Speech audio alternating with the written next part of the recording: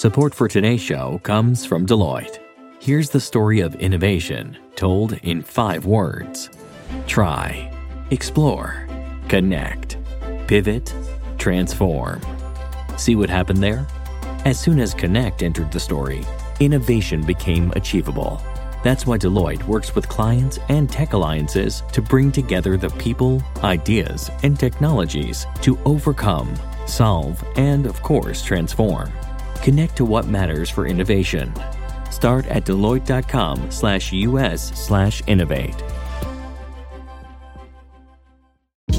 Hey, this is Scott Galloway, author, professor, entrepreneur, and most importantly, host of the Prop G podcast. We got a special series running on right now called The Future of Work, where I answer all your questions on, surprise, the future of work.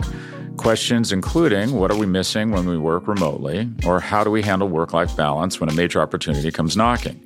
From the provocative to the technical, we're offering insights you won't want to miss. So tune in to The Future of Work, a Prop G Pod special sponsored by Canva. You can find it on the Prop G Pod wherever you get your podcasts.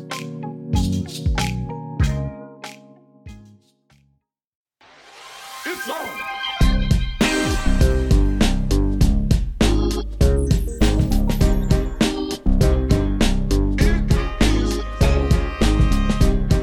Hi, everyone, from New York Magazine and the Vox Media Podcast Network. This is Law & Order with 100% less Lenny Briscoe. Oh, I love Lenny Briscoe so much. Just kidding. This is On with Kara Swisher, and I'm Kara Swisher. And I'm Naima Raza. Dum-dum. Is that how you do that? Dum-dum. No, dum-dum. No, you know, I'm going to tell a very brief dum-dum story. When I was pregnant with my son, Louis, I used to watch Lenny Briscoe over and over. Like when I was enormously pregnant, and I used to get a sandwich, put it on my stomach, which was gigantic, and watch Law and Order. And every time dum-dum happened, Louis flipped. So. You know, I worked with Dick Wolf for a bit. Oh, really? That must have been something. Well, Dick is a very interesting person because you definitely don't want to go up against him. Mm-hmm. And Ice-T once told a story saying basically he loves working with Dick Wolf because Dick is a gangster like him. And I think he said something like, if you go into a salary negotiation with Dick, you get the next week's script, and you dead.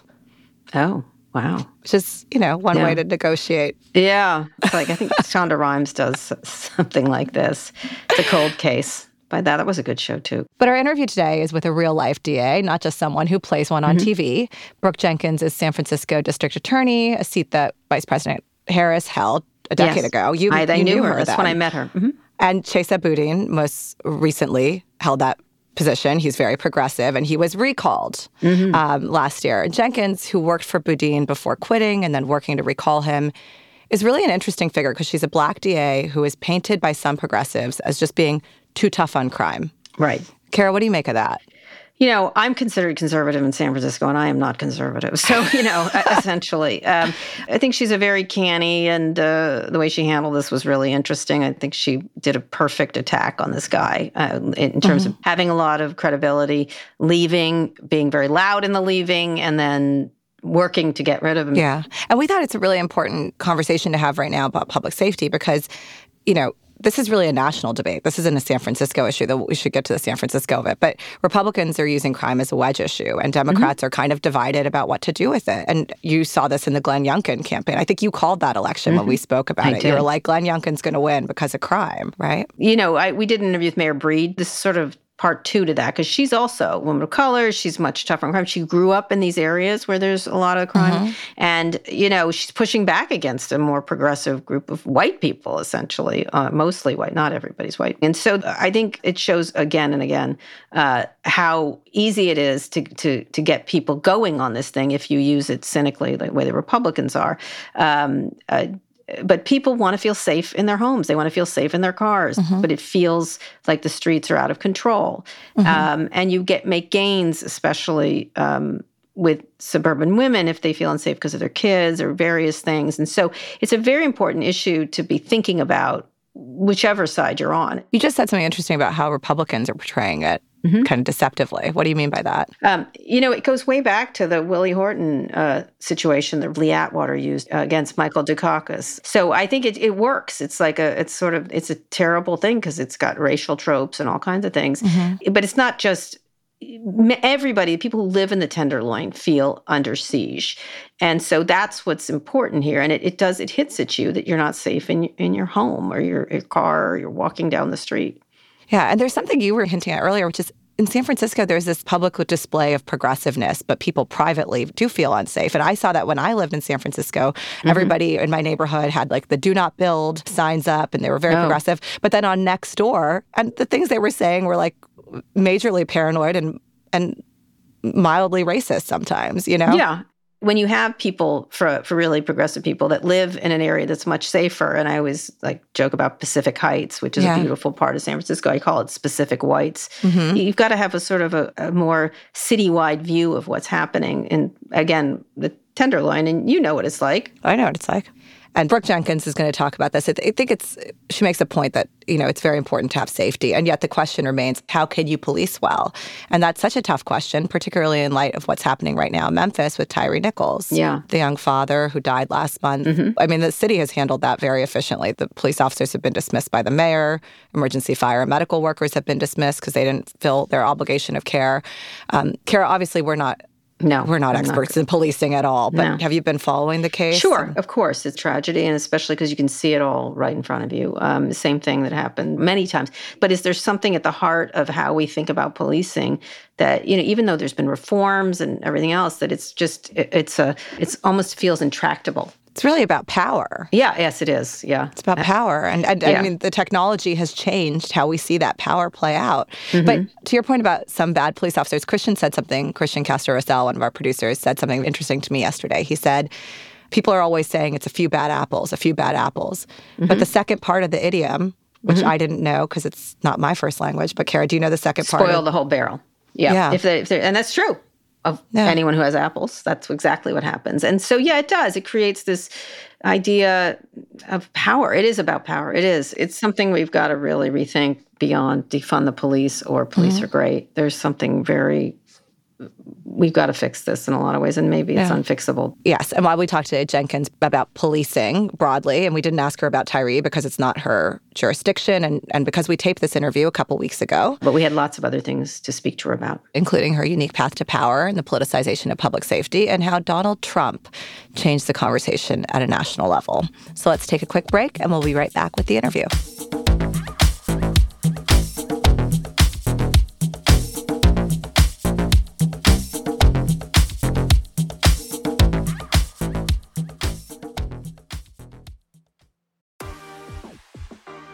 This episode is brought to you by On Investing, an original podcast from Charles Schwab.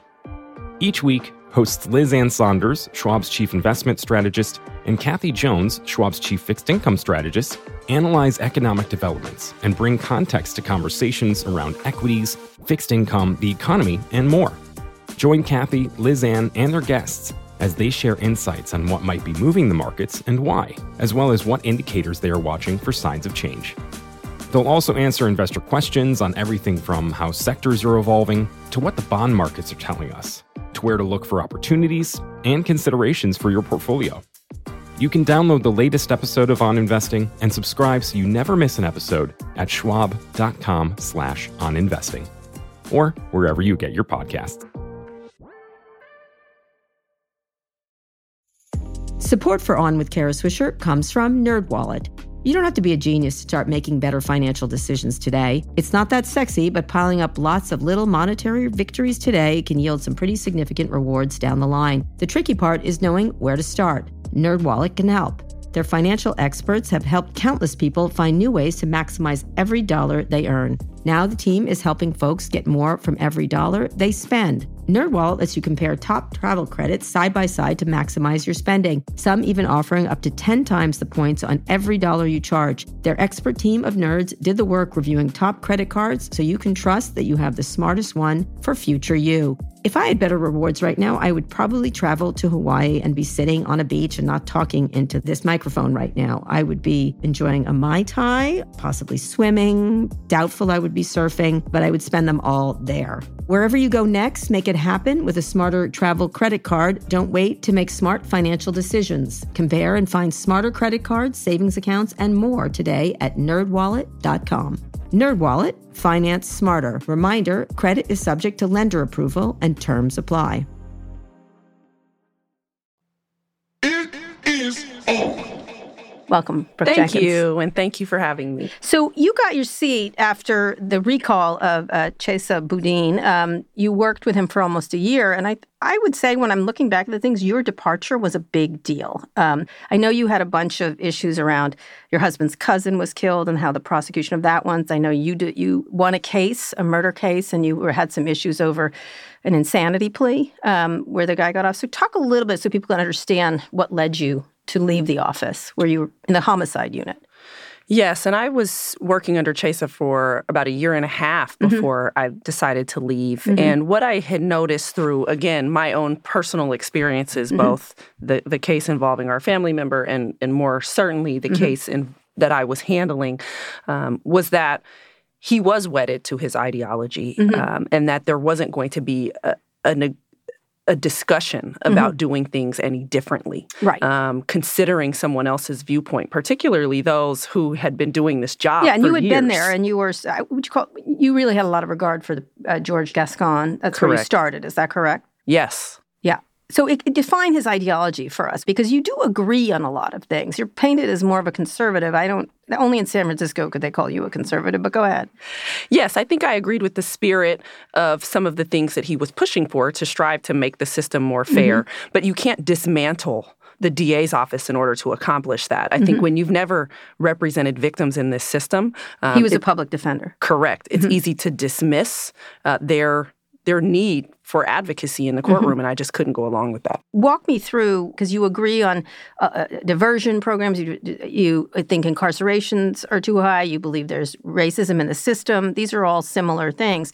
So what do you mean by dismantling the office? I believe that when you give people opportunities for alternatives to incarceration, it has to be done responsibly. You have to afford those opportunities to people who represent clearly that they are committed to changing their lives. When you just hand people a free pass, when you say, I don't believe there should be punishment of any sort for anything, that's not reform. And so what I saw was a desire by Chesa and those who he brought in was simply to funnel cases out of the system with little to no consequence. Not all cases. Now, to be fair, you would say most cases, not heinous cases, not more difficult cases, but give the example what happened to you with the two cases, one affecting your own family and one that you were prosecuting. Explain what happened in this case. He had heinously murdered his mother in cold blood, and the jury found him guilty. The jury had to evaluate whether or not he was insane at the time, which means he didn't understand right from wrong at the time.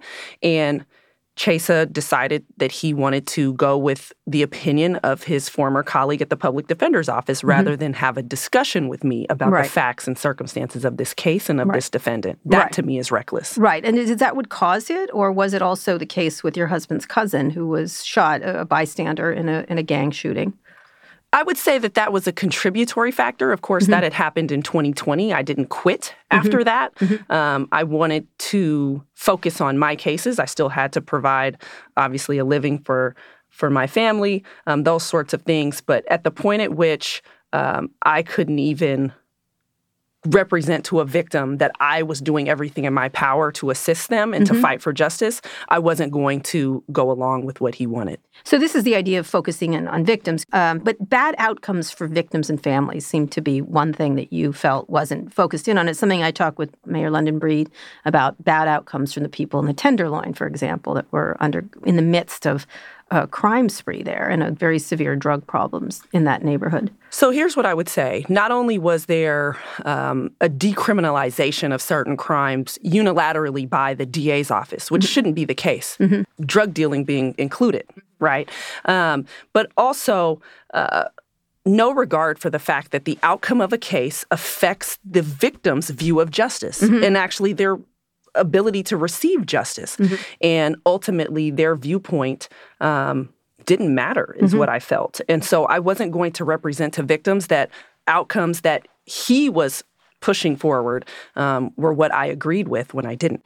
Did you think that you were characterized as too conservative. I talk about that because Scott Wiener, who I know, he was a representative of my neighborhood in the Castro, said it's funny that you were seen as conservative or tough on crime in a different way. Explain what you think you're like. I think that there was a faction who wanted to try to discredit me, who couldn't think of another argument to make, quite frankly. I'm a person of color. I'm half Latina. I'm half Black. And you grew up in the East Bay. I grew up in the East Bay girl. Yes, absolutely. I've had, like I've told people very openly, I've had family members, people that I know, come through the San Francisco Hall of Justice with cases. I know what that feels like to watch people that you love be offered plea deals that you believe are unfair, to see disparate policing happen to people in my family. That's something that I've experienced personally, but that doesn't mean that we throw away our criminal justice system. We certainly have to improve it, right, in the way that people are treated within this system. But you can't disregard victims. You can't disregard people's behavior in order to do that. You have to balance, right, what is fair for the victim and what is fair for the defendant. So when you think about that, do you think that's unfair to be characterized in being concerned about the victim and being considered tough on crime as a woman of color? Mayor Breed and I talked about this. She sort of took aim at some of the supervisors in that case. This is the prosecutor's office, that they didn't know what it was like to live like that. They didn't understand it and therefore could be very generous with criminals, in other words. Well, right. If you're not living in the neighborhoods that are most affected by crime, then it's easy for you to say, oh, just give that person a pass. But when you go into the Black community in particular, even in San Francisco, when you go into the Tenderloin and you talk to people on the ground, they will tell you they want boundaries drawn. They want accountability. Do they want it to be fair? Yes, absolutely. Do they want policing? Yes. Do they want policing that is fair and objective? Yes, absolutely. But I think there are people who believe that they speak for us when they shouldn't be, right? We have a voice, and we know very much what we feel and what we see and what we think. And so I have at times felt as though people have tried to silence that voice in the name of speaking for us, with utter disregard for the fact that I come from the very cultures and communities that they purport to want to represent. Why does that exist here in San Francisco? Because it really does. I believe that it's become popular for certain people to present themselves as advocates for, in particular, the Black community, in order for them to gain some sort of appeal from their constituents or from the public. What most people don't understand is that, again, we can speak for ourselves. And that oftentimes these people don't actually accurately convey what we truly believe. But it's for their own appearance to be fair-minded. Or who are those people? Is it the defund movement, progressives? I don't want to call out anyone in particular. Right. And so, like I said, I think there are people who identify themselves as sort of the champions of the movement for particularly Black and Latino people, but who don't live in our communities, don't come down into our communities to talk to people. Or even bring them to the table. But you have to be specific. No, I'm not trying to call out anyone specific. Right. Quite frankly, I think we need to shift in this city to all working together. So, what makes it difficult to do that from your perspective? I think anytime we have... Because it's not... By the way, let me just point out, just for people who don't know, it's not Republican versus Democrat. It's moderates versus more progressives, really. It's pretty liberal in the city still, but go ahead. Correct. And so I think anytime we have a situation where people draw the line in the sand based on identity politics and refuse to ever compromise or cross over is where we run into those problems. And I think we just have to improve our ability citywide to set our identities aside, right? And say, what is best for this city as a whole and not for me as the politician, not for my agenda, but for San Francisco, because they're depending on us. How do you get to that? That's a good question. I'm still figuring that out. Okay. What would you call yourself? How would you characterize your ideology? very balanced, very in the middle.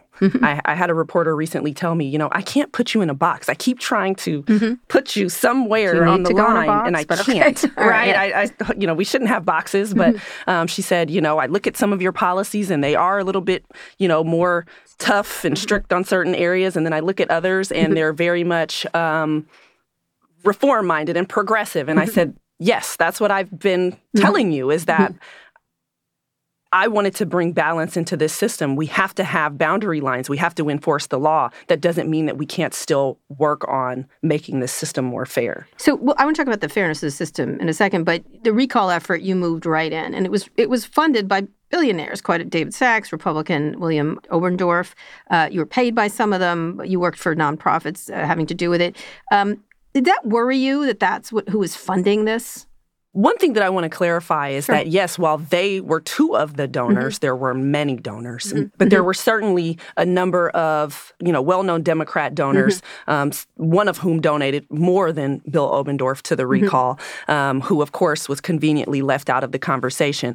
That didn't really bother me from the standpoint that I knew truly what was going on inside. This isn't about politics. This job is not political. When you're a prosecutor, you walk in not thinking about politics. You think about fairness, justice. And so when I walked away, it wasn't about who's donating what, who's on what side. This is about what I see going on and something that I fundamentally disagree with. And so you were with people, because it has become, it is political. DAs are political. Crime is political. It's become a wedge issue across the country. It's dividing Democrats, the same thing. Is that worrisome to you that becomes the political wedge issue when it should be justice, correct? Yes. Never is. It never is, yeah. Yes, and I've often said I don't ever want to view this role through the lens of politics. I don't want to make decisions through the lens of politics. I want to make decisions that I think are right for the people, right? For the people of the state of California, for the people in San Francisco, for each and every case, what is best. And I shouldn't be worried about what political implications there are or whether or not somebody's going to consider me to be a conservative or a progressive. But that's not true. I mean, because in New York, Democrats lost because they seemed I guess, light on crime, being too progressive on crime. Is it a problem when this becomes a wedge issue, crime becomes a wedge issue? Because I don't know if it's a wedge issue in San Francisco. It's just much discussed, right? It's an issue that gets made into a trope by conservative, like Fox News. Most of the city is okay. But go ahead. I think that's a recent phenomenon. As I was campaigning, I ran into somebody who was asking me about a policy of mine. And I said, if I asked you two of George Gascon's policies, right? If I said, what was his policy on trying juveniles as adults? What was another policy of his? Could you tell me? And they looked at me and they said, absolutely not. Yeah. And I said, but yet we are here discussing in great detail, right? Every single policy that I've announced thus far. And so I think there's a spotlight on these issues that I think, yes, is positive to some extent because the public is more involved and they're paying attention. But I do think it's being used politically in a way that is unhealthy for this particular system. And talk about this, because you talk about lawlessness as a word. That's not a word you hear Democrats use a lot, right? It's become a trope for Republicans to do it, often unfairly, right? But Donald Trump depicted cities across the country as dangerous. Has that perception stuck, and does that make it worse for you as a prosecutor to be more tough on crime? I certainly think that it's stuck because of all the videos that were going viral of people stealing from Walgreens and doing other things. Right. And so I think that contributed to this Republican argument, right, that San Francisco is the pinnacle of crime because of the fact that it's a progressive liberal city. Right. Do I think we've had an issue with lawlessness in San Francisco? Yes. Does that mean there's no area or time where you're safe? Absolutely not. And so for me, what does lawlessness mean to you from your perspective? Utter disregard for the law. People not feeling deterred whatsoever from committing crime in this city, thinking that whether the police are driving by even, it doesn't matter because nothing's going to happen to me. And so when you see on the whole people walking into stores and picking up shelves of items and walking out, not fearing any consequence, that to me represents lawlessness. Is there one crime that really struck you? Is it the drug dealing? Is it just seeing these videos? Because you have apps like Citizen that allow people to post when they see a crime, or a Nextdoor, which have all kinds of issues. But do they get this perception that dangers lurks around every corner? I certainly think the drug dealing, not only by perception but in reality, is an extreme problem in the city. When you're in the Tenderloin, you can't help but notice it, Correct. right? And these people that live there are Which suffering. is also in D.C., where I live most of the time. And so, but that, as well as the retail theft, which I don't have to watch a video to see, right? I experience it when I go into the store myself. I still shop, right? I live here. And I've seen numerous people walk out with items unapologetically. And that for me is a problem, especially when I'm meeting with retailers who are saying, we are now in the red, right? Because we have more theft than we have revenue. And that they would rather leave our city than stay in business. That can't happen. One, we need the jobs that those retail stores provide, right, to our residents. And we need to have access to goods. Right. And so, and we need the sales tax that comes, right, from people So these aren't shopping. minor crimes to you? These aren't... They're nonviolent crimes most of the time. But in the aggregate, when you have it at such a large volume and on such a large scale, it's something that I have to take very seriously. And how do you take that seriously? What is your goal in stopping that, deterring that? One, again, we have to have consequences for people's actions. And I've made it clear, consequences don't necessarily always mean jail or prison. For some, it means you're going to go to drug treatment. You have the opportunity to go to drug treatment. You can choose a different route. We want you to get the help that you need. It also means working with retailers and the police to strategize on how we can prevent theft in the first place.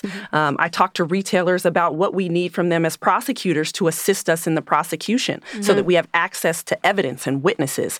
So that's, for me, what it looks like. But certainly, as the DA, we have to reinstitute consequences for people's bad behavior. And basic policing that would cause that. One of the things Chesa Boudin did was diversion programs. These are diverting people that are on smaller crimes or don't go through the system 4 or 5, 6 times. They're diverted to other things. You have not focused as much on them, but how do you look at a diversion program? Statutorily, these misdemeanor crimes are eligible for diversion. That's not something that I or he as the DA created. But I certainly am more concerned with who is getting sent into those diversion programs, whereas he was much more loose and lenient about it.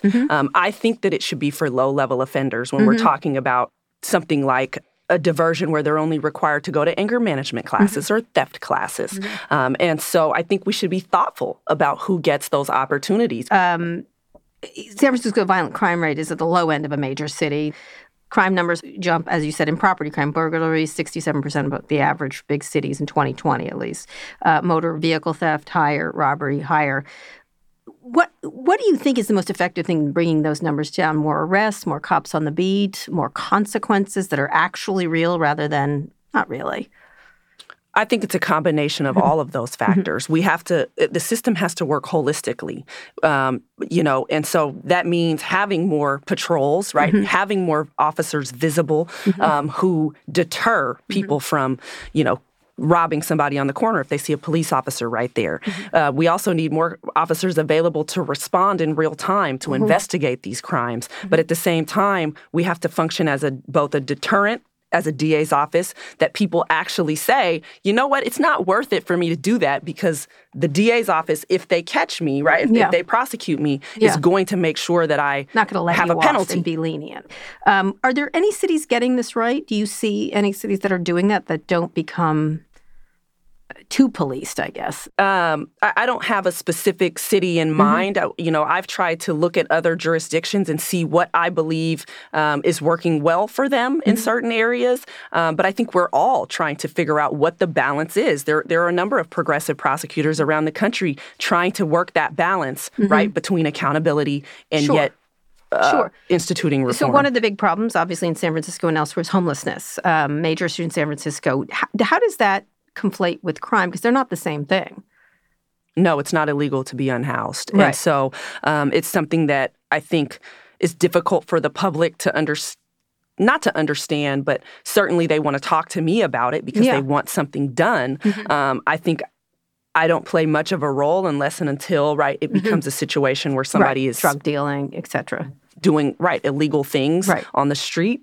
But certainly it gives the appearance when we have so many encampments of disorder, I think, in our city. Right. So last year in New York, Mayor Adams cracked down on a number of homeless people in the subway in an effort to build confidence of safety. I think people were worried about this sort of idea of safety. You do feel unsafe.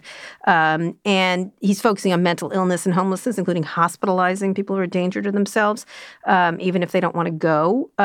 Is that something you would be involved in or not? Unless it rises to a criminal offense, but it obviously creates a perception of disorder, as you said. Yes. And so, no, our office does not get involved unless someone has committed a crime. We certainly play a role in conservatorships, in conducting those trials for people who truly cannot take care of themselves.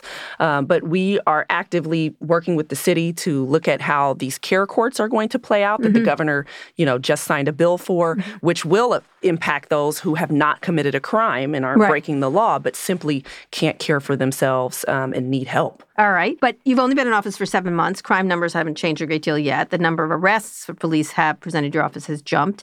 What is driving that? You have said you want officers to, quote, know that it's worthwhile for them to do their work. The city, quite frankly, is imploring them to do more. I've tried to communicate to them, not only through the media, but directly, that very statement, because that is what I hear from the public. And so I think, hopefully, that I've been able to reinvigorate them to do their work at that highest level, that they see that it's worth it, that they see that when they make an arrest and they give us a case that's been properly investigated, that we will ensure the appropriate form of accountability. Because when you go out and you risk a lot, you risk your personal safety at times to do that job and to feel as though it's meaningless, that can be frustrating. Do you have enough resources? I know there's been a decline in police employment across the country. No, I think they're down 600 officers. We need more. And you said something earlier about not wanting to become a police state. I certainly have noticed that now for us to go to the grocery store or to the mall or to shop, that everybody's relying upon police presence in order to feel safe to do that. And it's sad that we've gotten to that. I certainly don't want to live that way. But unfortunately, that's where we're at. We need more on the street in order to sort of get this situation under control, and we don't have enough. What I've tried to do is change the narrative also that, again, we don't want abusive police. We don't want racist cops. We don't want any of that, We want proper policing, but we need police to do the job. We'll talk about fentanyl for a minute because you focus on drug dealers, particularly dealers of fentanyl, since July. Why do you think going after those dealers, especially low-level dealers, is effective, is the answer? I think you have to go at it, again, from all angles. If we only go for the huge cartel up at the top and we leave the distributors street, or even manufacturers. If we leave everybody on the street to continue to sell, that's not a great strategy either. And so we have to work to decrease supply and demand. And so we have to make sure that those who are suffering from addiction get help, get into treatment so that they are not out on the street seeking to buy fentanyl and other drugs, and at the same time, not having it where when they are in treatment and they come outside, that every 10 feet they're confronted by somebody trying to sell them drugs. So we have to be tackling both at the same time in order to really get at the root of this problem and to improve the situation. I think in the meantime, yes, because of how deadly fentanyl is, we have to save lives, which is why I've said I will support safe consumption sites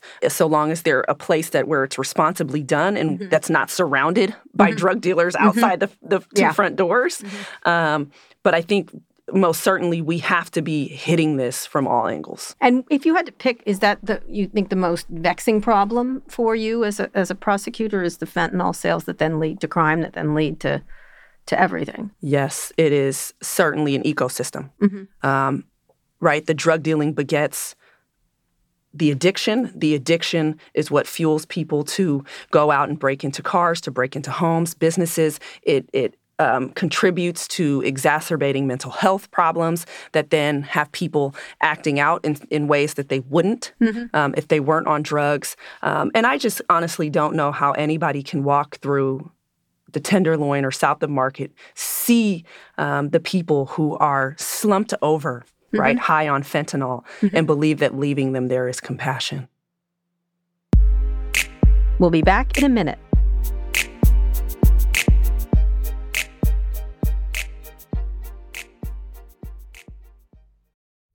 Support for this show comes from Virgin Atlantic. Travel can be stressful. I don't think that's a controversial take. Sure, we all love taking a vacation, and that moment we finally get a chance to relax, but we're always so focused on the destination that the journey just feels like a means to an end. Well, what if it wasn't? What if the time you spent getting there was just as enjoyable as the vacation itself? That's what Virgin Atlantic believes. That's why they offer loads of special extra touches that make your trip one to remember for all the best reasons. Picture this. You've made it to the airport, checked in your bags, and finally have a moment to settle in before takeoff. If you're flying upper class, you could be putting your feet up in a Virgin Atlantic clubhouse at London Heathrow with food made fresh to order and champagne delivered straight to your table with a tap of a QR code. I mean, it's rude not to, right? Once you're in the air, the experience continues with deliciously different dining, seriously comfy seats, and the best crew in the sky by miles. Check out virginatlantic.com for your next trip and see the world differently. Support for this show comes from Ramp. Are you overwhelmed with managing your business expenses, vendor payments, and accounting? Is your finance software just not cutting it? Or maybe you're just looking to cut all that wasteful spending. Ramp could be a total game changer for you and your business. Ramp is the corporate card and spend management software designed to help you save time and put money back in your pocket. Ramp gives finance teams unprecedented control and insight into company spending. With Ramp, you're able to issue cards to every employee with limits and restrictions and automate expense reporting so you can stop wasting time at the end of every month. Plus, Ramp is easy to use. You can get started, issue virtual and physical cards, and start making payments in less than 15 minutes, whether you have 5 employees or 5,000. Not only that, but Ramp can save you money. They estimated that businesses that use Ramp save an average of 5% the first year.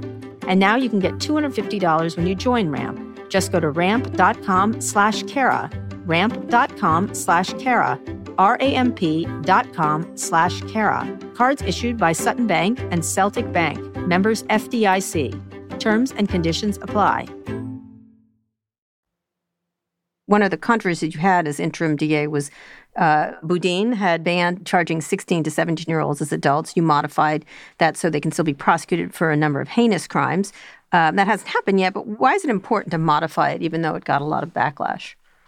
Because we have 16 and 17-year-olds that do things for which only a handful of years won't be enough to help rehabilitate them. Most people are unaware that if somebody is prosecuted in the juvenile system, that by the age of 24, they have to be released back into the public. There is no exception to that.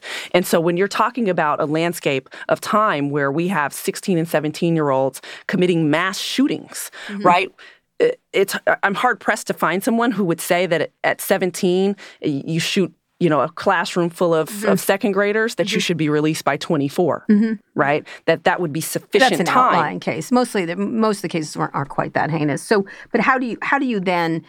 Why did you do it?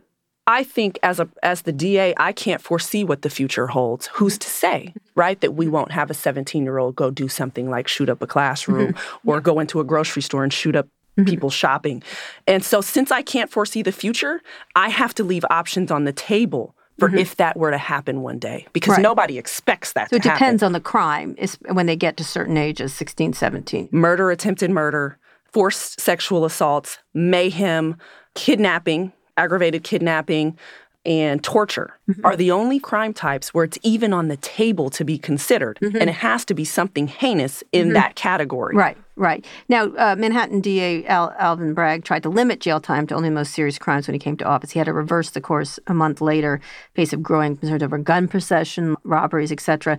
Is criminal justice reform possible when safety has become such a big concern? Are those things diametrically opposed? They're absolutely not diametrically opposed. But where you see the problems right now is that people are trying to make bright line rules. They're trying to say, it's only this way. Never, ever will we do X for this situation. You can't have absolutes in that fashion in this world. Because what happens when when a crime takes place and the public is calling for something different, and where really it's appropriate to do something different? Right? Do you stick to what you promised, or do you do what's right? And so all I've come in and said is, we can have both, right? We can be more thoughtful. That's what my juvenile policy is. It's more thoughtful. It's saying, no, I could have chosen more than 27 crimes. The law allows us to prosecute juveniles as adults for 27 crimes. I said, let's stick with what is the worst, because that is moving the ball forward with respect to more fairness, with reform. But it still lets us make sure that we're in a position to promote public safety the way that we need to. Do you ever worry about a potential recall? Does it put pressure on you to be tougher, or you play your role, or show immediate results? I wouldn't say the fear of a recall puts that pressure on me. I want to save San Francisco. I want to fix San Francisco. And when I drive around the city that I live in and I see corners and neighborhoods and areas that need improvement, that's where the pressure comes from. The pressure comes from sitting in a room in the Tenderloin full of residents who are in tears saying, we can't live this way anymore. That's where the pressure comes from. And knowing that the solution is not simply swinging the pendulum to the other extreme, right, to lock everybody up, but sitting at the table in my office and figuring out, what is the balance here? How do we make these people's lives better, right, who are suffering, but not rely on what is the historical tool that our office has used in the past. And so it is a pressure from within. So one of the things with a lot of these recalls and everything else, should the distrust or distaste for government, and that government can't do anything, how difficult does that make you to do your job? Again, DAs, as I said, haven't been immune to politics. Maybe they should be more so. Maybe it shouldn't get dragged into the public sphere as much. How do you build public trust back? I think you be transparent with the public. One thing that I try to do is to explain what my abilities are, but also what my limitations are. I try to be transparent about, even if it's something that's not in my lane or in my purview, what I feel about it, and tell them what ways that I can advocate for their positions, or when maybe I disagree with a position, but I explain why. And I think that's what people need to hear. They need people to be honest with them who have signed up and been elected to represent them. Don't tell me one thing and then go into your back room and do something else. And so I think for me, what people have indicated they appreciate is that I'm willing to be upfront about what I truly believe, and that's what I'm always going to give San Francisco. When you look back at it, do you think recall was the best way to do this? Because it sort of puts everyone, the whole recall movement is troubling in some fashion, although it should be last resort, and it feels like first resort, whether it was Gavin Newsom or this one that worked or others. Is that something that hangs over the head of public officials, or should? I don't think necessarily that it hangs over our head simply because it's happened 3 times in the last year. But God knows when it had happened before. Never. But I certainly think that we should be aware that if you refuse to do the job that you've been elected to do, that the public has recourse. Yes, that should be something in the back of our minds. And you don't think that's a dangerous, speaking of slopes?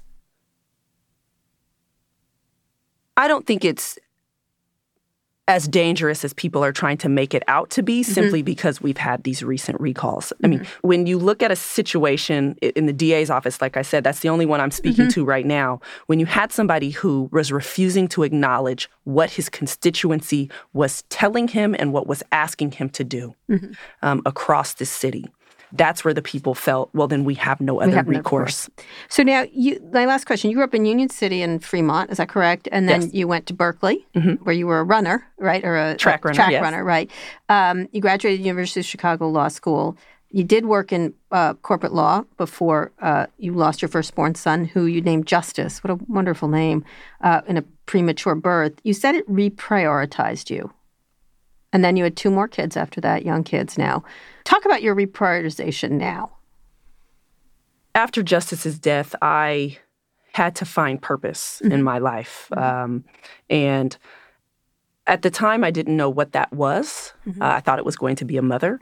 But what I found was that wanting to be an advocate for other people, ultimately, I couldn't start off in homicide, but I ultimately wanted to be an advocate for people who, too, had buried their children, but just for different reasons. And so for me, the priority is creating an environment now where kids can grow up and thrive. Like I said, where kids have hope that they are a part of this American dream and that they can touch it.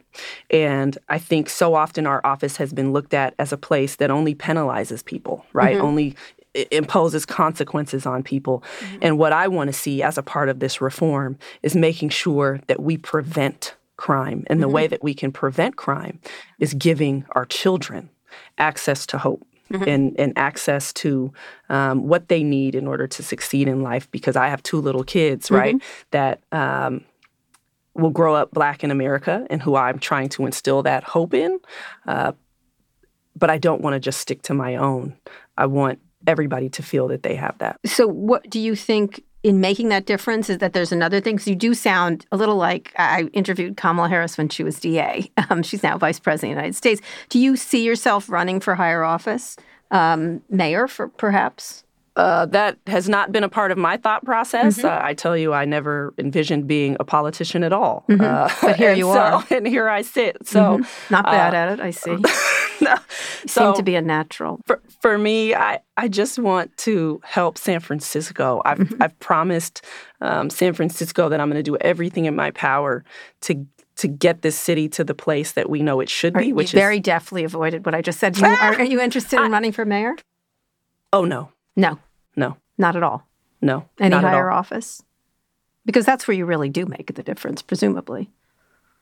I will tell you right now that it's not something I have given any thought to. I am 7 months into learning politics. I tell you, it's like a knife fight in a phone booth here in San Francisco.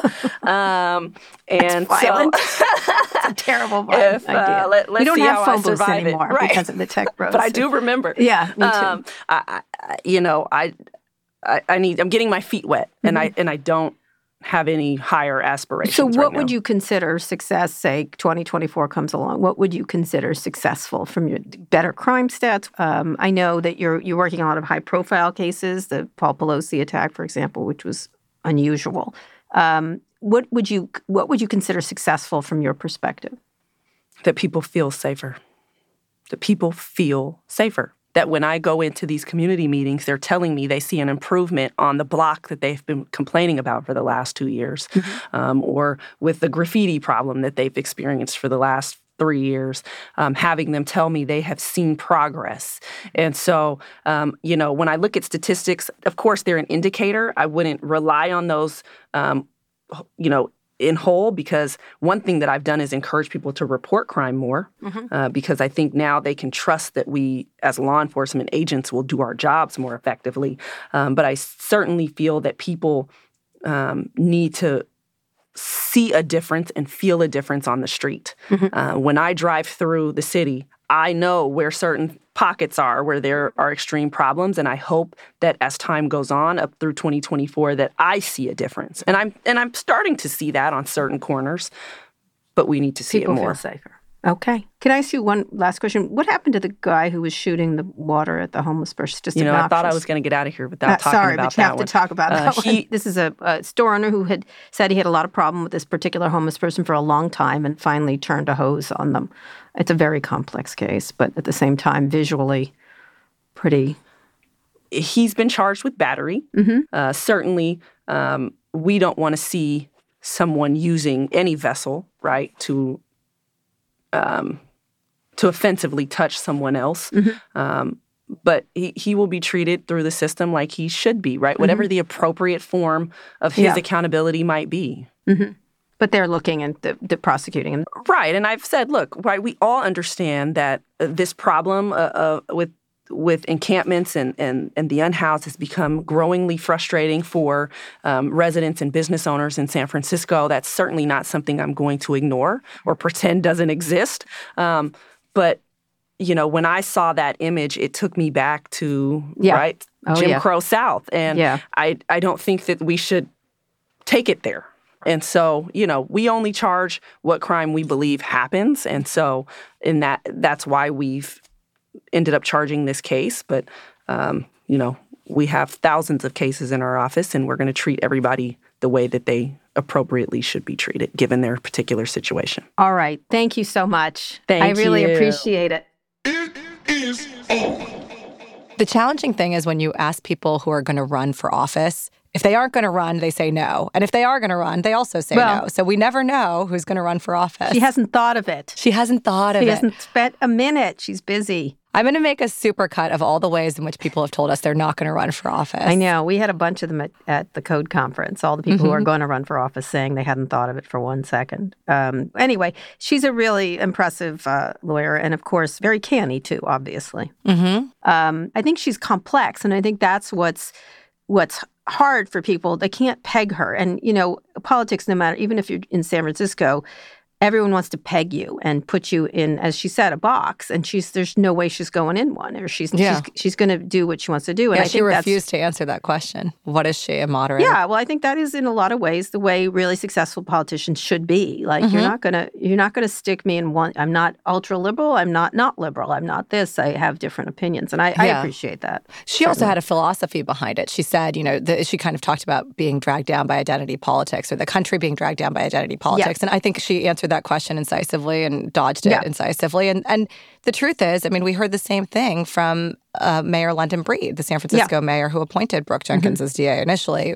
She made the same point about there are people trying to explain my community to me. There are people trying to explain how things should be. And she obviously dodged defining who those people are, to her same point about identity politics. But I think this is the reality of, we live in a world where if you're a person of color, a woman of color, you can be more bold on certain things. You are going to be pegged as being a traitor to certain people, but you're also going to have, just like mansplaining, I don't know what it is, but others splaining to you your own experience or what your views should be. So she is hearing from people left and right. She should be more progressive. I think that Mayor Breed was talking about liberal white people on the council who don't live in that neighborhood. And she's like, I'm from there, don't tell me. Yeah. And I thought that's what she was essentially saying. Yeah, and she has the mandate. They have the mandate to do this. So good for them. The last thing I thought was super interesting was her success metric being perception of safety. So not an indicator, but a sense. Well, it's never as unsafe as you think it is, never as safe as you think it is in cities. Listen, I don't want to undercut. There's way too much petty crime here, way too much car break-ins, way too much burglary, robberies, et cetera, compared to other places. No question. Absolutely no question. But sometimes when, especially people who watch Fox, who I happen to know, they're like, oh, it's really unsafe. I'm like, when did you get mugged precisely? And they're like, never. And I'm like, so never. Like, because I've never been that, And so you sort of, if you're I've been in chased down streets in San Francisco. You have. I have been. I know you have. You get chased down a lot of cities. I know. What am I doing wrong? I don't know. But I think it's the perception is important. I think that's actually the thing, is that perception can reshape the reality. In New York, for example, right now, it feels safer. And as soon as it started feeling safer, more people were on the subway. And then it started being safer because more people were on the subway. So I think that is a really interesting metric. But at the same time, you have all these like Citizen, et cetera, which are really jamming people's perception of what safety is. Yeah, I don't look at them. I just can't look at next door. I don't look at them either. But I know many people who are triggered by their constant Citizen alerts. Yep, I agree. Well, then turn it off. We should have Andrew Frame on the show, the CEO of that company. Anyway, great interview. I think she's really impressive. I think she's going to run for bigger office. That's my feeling. I imagine she is. But she hasn't thought of it. Never occurred to her. All right. Well, Kara, you want to read us out? Yes. Today's show was produced by Naima Raza, Blakeney Schick, Kristen Castro-Rosell, and Rafaela Seward. Our engineers are Fernando Arruda and Rick Kwan. Our theme music is by Trackademics. If you're already following the show, you get a ride in a cable car. If not, there's going to be a recall. Go wherever you listen to podcasts, search for On with Kara Swisher and hit follow, and you can avoid that. Thanks for listening to On with Kara Swisher from New York Magazine, the Vox Media Podcast Network, and us. We'll be back on Thursday with more. Dun dun. Dun dum. Dum dum. I don't know how to do the sound. You don't. Somebody had a tattoo of that. Did you see? There's like dun dun. Yeah, actually, let me do that again. Okay. And I'm Naima Raza. Dun dun. Did I do that right? That's the end. That's the end. Stop. You're hurting my ears.